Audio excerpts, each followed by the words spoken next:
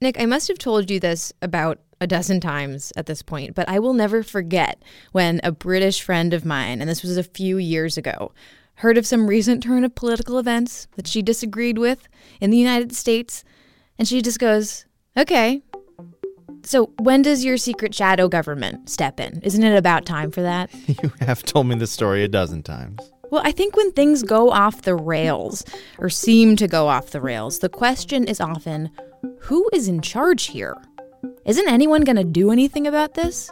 Yeah, especially when you're talking about big federal business, national goings-on. It's all so high level, and it's outside of our power.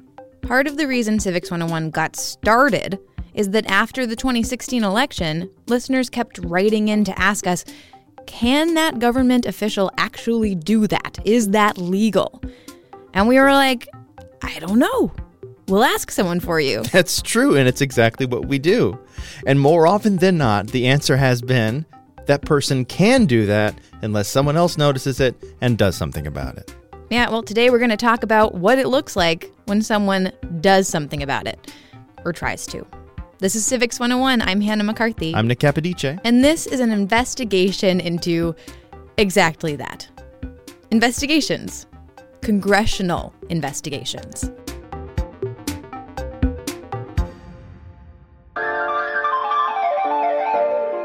Have you no sense of decency, sir? At long last, have you left no sense of decency? The fact that I was involved in an obstruction of justice, the fact that I assisted another in perjured testimony. If those responsible are not held accountable, and if Congress does not act responsibly, this will remain a cancer on our constitutional republic. I began by telling the president that there was a cancer growing on the presidency. I'll come to that later, but I'll answer the question now. I wish you would. I had the witnesses, but I didn't have Anastasia. And what's the other witness,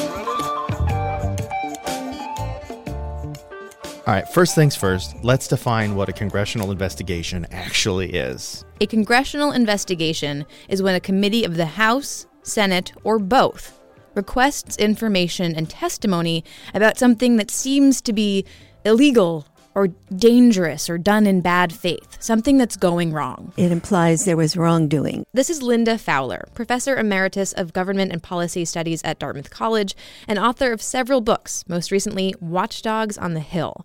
She spoke with former host Virginia Prescott back in 2017. And as we're having this conversation, January 2022, there is a congressional investigation that is getting a lot of attention. The House Select Committee on January 6 will hold public hearings in the new year on the attack on the United States Capitol, the Washington Post. Right. There's a House committee investigating the January 6th insurrection in Washington, D.C. This committee is named, for obvious reasons, the U.S. House Select Committee to investigate the January 6th attack on the United States Capitol. A very fitting name.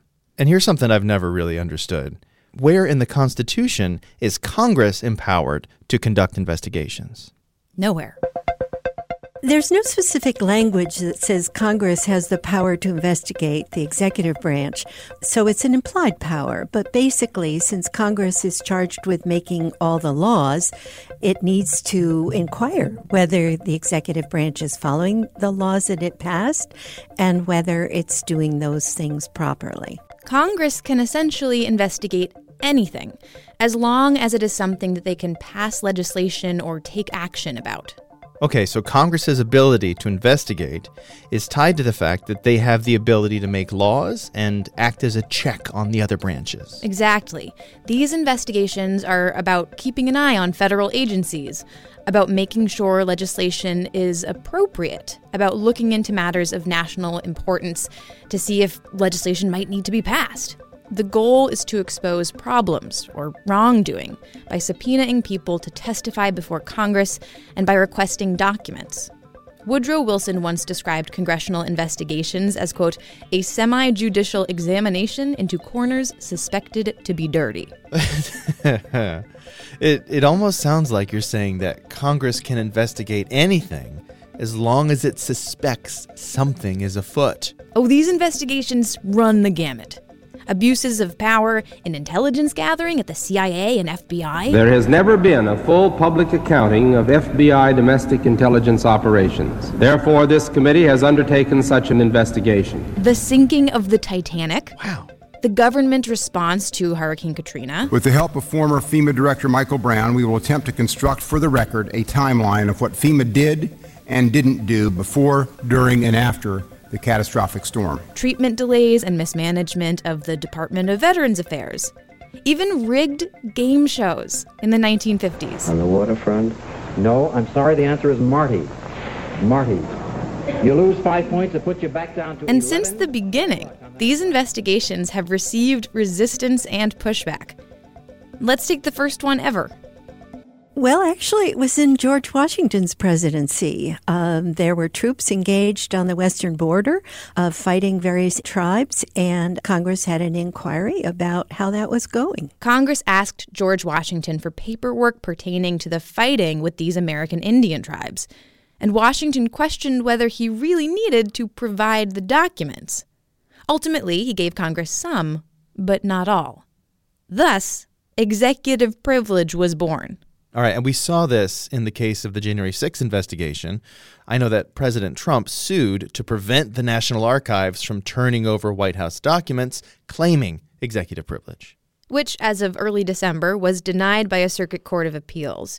Historically, not a whole lot has been done on the part of the courts to limit Congress's ability to investigate.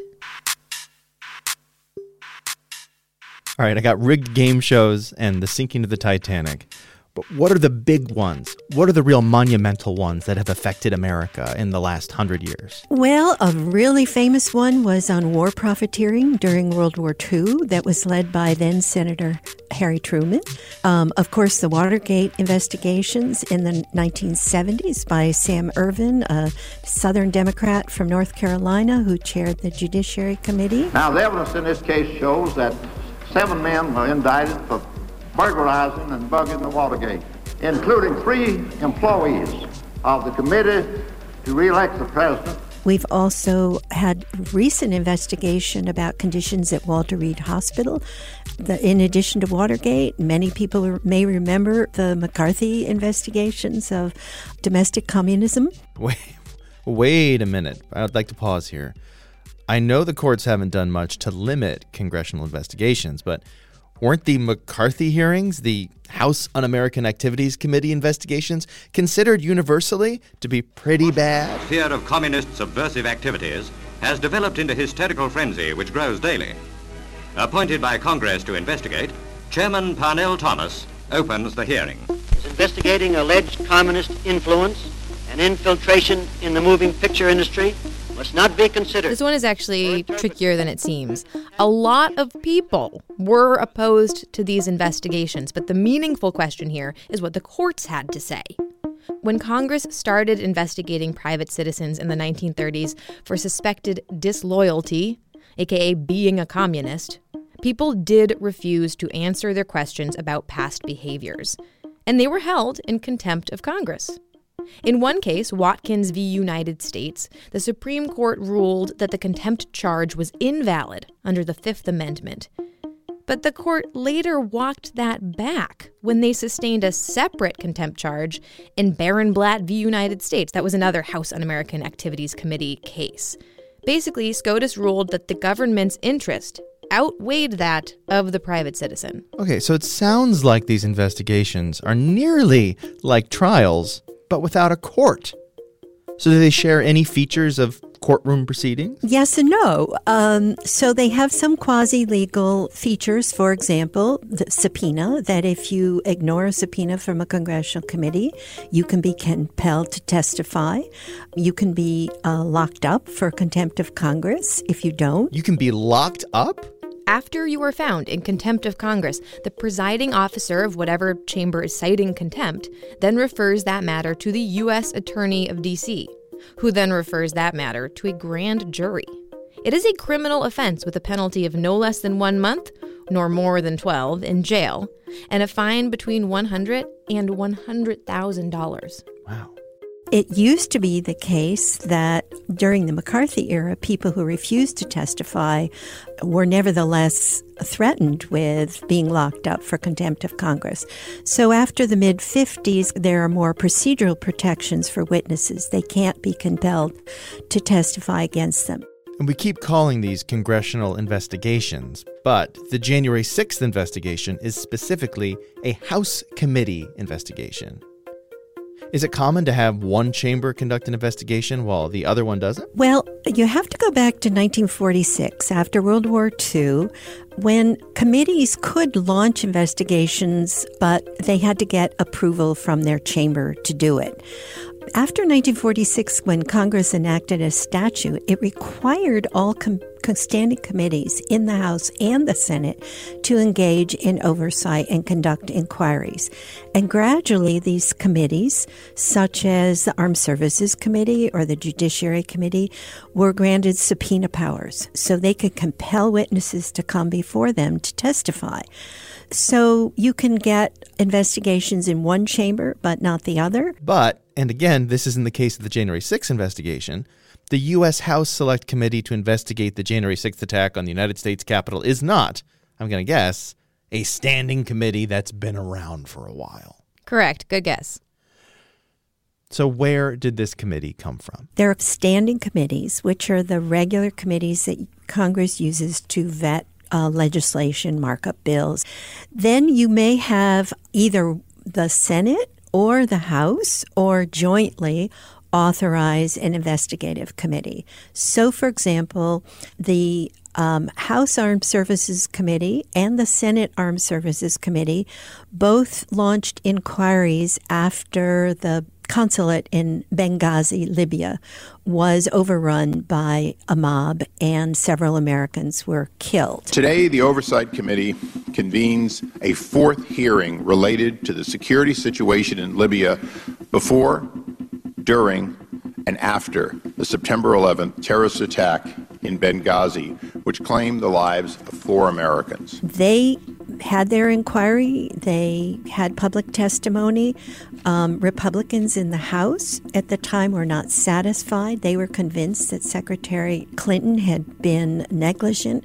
So the House then went ahead and authorized an investigation, and they set up a special committee with special staff. So the difference, I think, between an investigatory committee and an oversight committee has to do with whether the Senate is using its existing organizations or whether it creates a new one with a very special purpose. But committees, as it turns out, are not the only way to investigate things at the congressional level. The other option just happens to have one important obstacle. We'll get to that and to the point of these investigations after the break.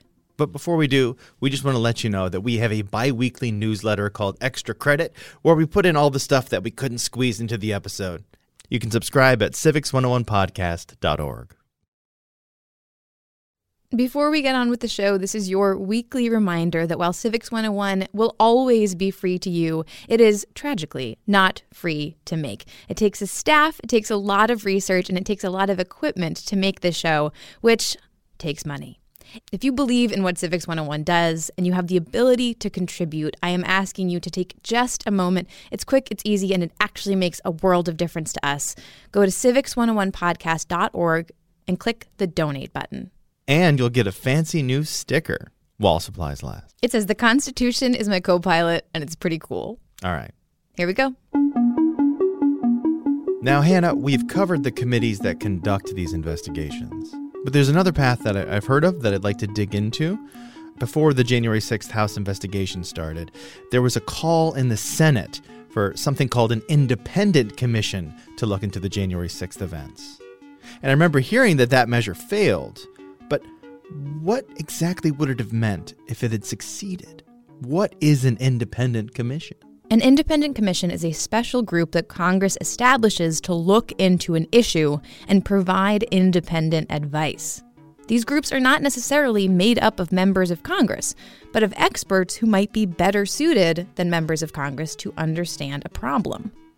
This makes them either nonpartisan or, if members of Congress are a part of the group, often bipartisan. And they are appointed in various combinations by the executive branch or by the Congress or some combination of the two. So an independent commission has to be authorized by statutes, which means it has to pass both chambers, and it has to be signed by the president into law.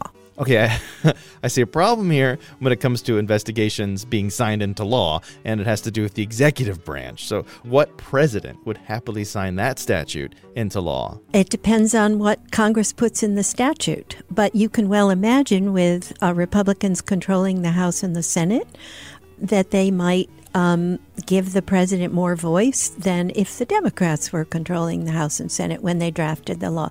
There's a lot of horse trading that goes on in deciding how big the commission's going to be, who's going to be on it.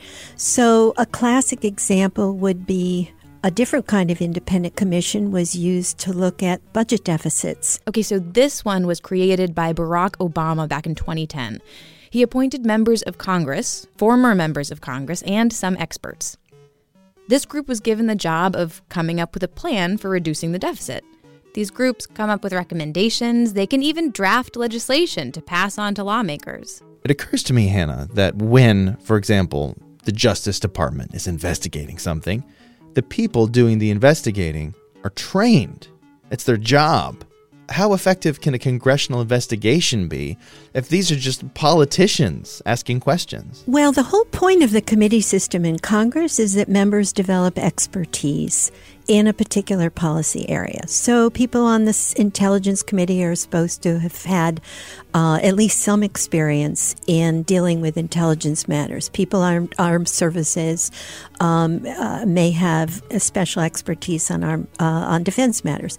But there's a lot of variation among chairs and among members. Take former Congressman Devin Nunes, for example. He was the chair of the House Intelligence Committee, but he had essentially no experience in intelligence matters and had some difficulty in that role. But then you have the late Senator John McCain, a war veteran who had done Navy liaison work with the Armed Services Committee, who later became chair of that committee. There's a wide range of expertise. Some chairs and committee members are very conscientious. They work hard on their committees. Others, not so much. Now, ultimately, Congress is not a court. So I'm wondering, Hannah, aside from holding someone in contempt for not giving over documents or providing testimony, what's the purpose? Why do these investigations? No, but these investigations, as we've seen over the past few years, are both public and widely reported on. The public cares about them. So does the Justice Department. If a congressional investigation reveals widespread wrongdoing, the next step is often a court case. For example, let's look at the Teapot Dome scandal of the 1920s. Oh, Teapot Dome. Good old Teapot Dome. Well, I bring this up, right, because when you hear that term, you're like, oh yeah, the Teapot Dome scandal. But Nick, do you remember what this scandal was? I don't. I know it's something to do in the 1920s. And I'm sorry, Mr. Zecca, my 8th grade social studies teacher. I don't know what it was. Okay, I couldn't remember either. And it really is scandalous. The former Secretary of the Interior, Albert Fall, was charged with accepting bribes from oil companies in exchange for exclusive drilling rights on federal lands. This investigation resulted in Albert Fall going to jail, and it was the first time a cabinet member went to jail for a felony committed while in office. Now, it's a very memorable name. What is the Teapot Dome part of it? Yeah, I had to look that up. That was the name of a big teapot-shaped rock formation on land that Albert promised in Wyoming. How about that? All right, last question here. We started this whole conversation by talking about the fact that federal wrongdoing feels so far out of our reach as members of the public. It's a who watches the Watchmen kind of question. But these investigations, being public, involving politicians and elected officials, must carry some political weight. Does it really matter if someone puts in a call to their rep and says, hey, there's something rotten in the state of Denmark. Can you please take a look? Of course it does. What the public does have a responsibility to do is to insist that this be handled in a judicious manner and that Republican views and Democratic views are weighed carefully. I think it's important to remember the political aspect of these investigations. They aren't just used to look into something. They are an opportunity for grandstanding, and with great media coverage to boot. In some ways, I think the voter is as important as the actual subject of the investigation. Your representatives want you to see them, giving you what you want, saying what you want to hear. I have a few more things to say, but for the richest man in the world to come here and hide behind the poorest people in the world and say that's who you're really trying to help. Let us not forget that the wave of innovation is spreading across the world, with or without us. So that's why I believe that American innovation is on trial this day in this hearing. Tech 2025 initiative has been working for years to increase diversity and wouldn't that be up to somebody else, to say, okay, what somebody posted on this really isn't true, and here's what the facts are, rather than having a Twitter or a Facebook take it down? So, in some ways, this high-level, seemingly beyond our reach procedure is not so far away after all. Especially if you make your priorities known.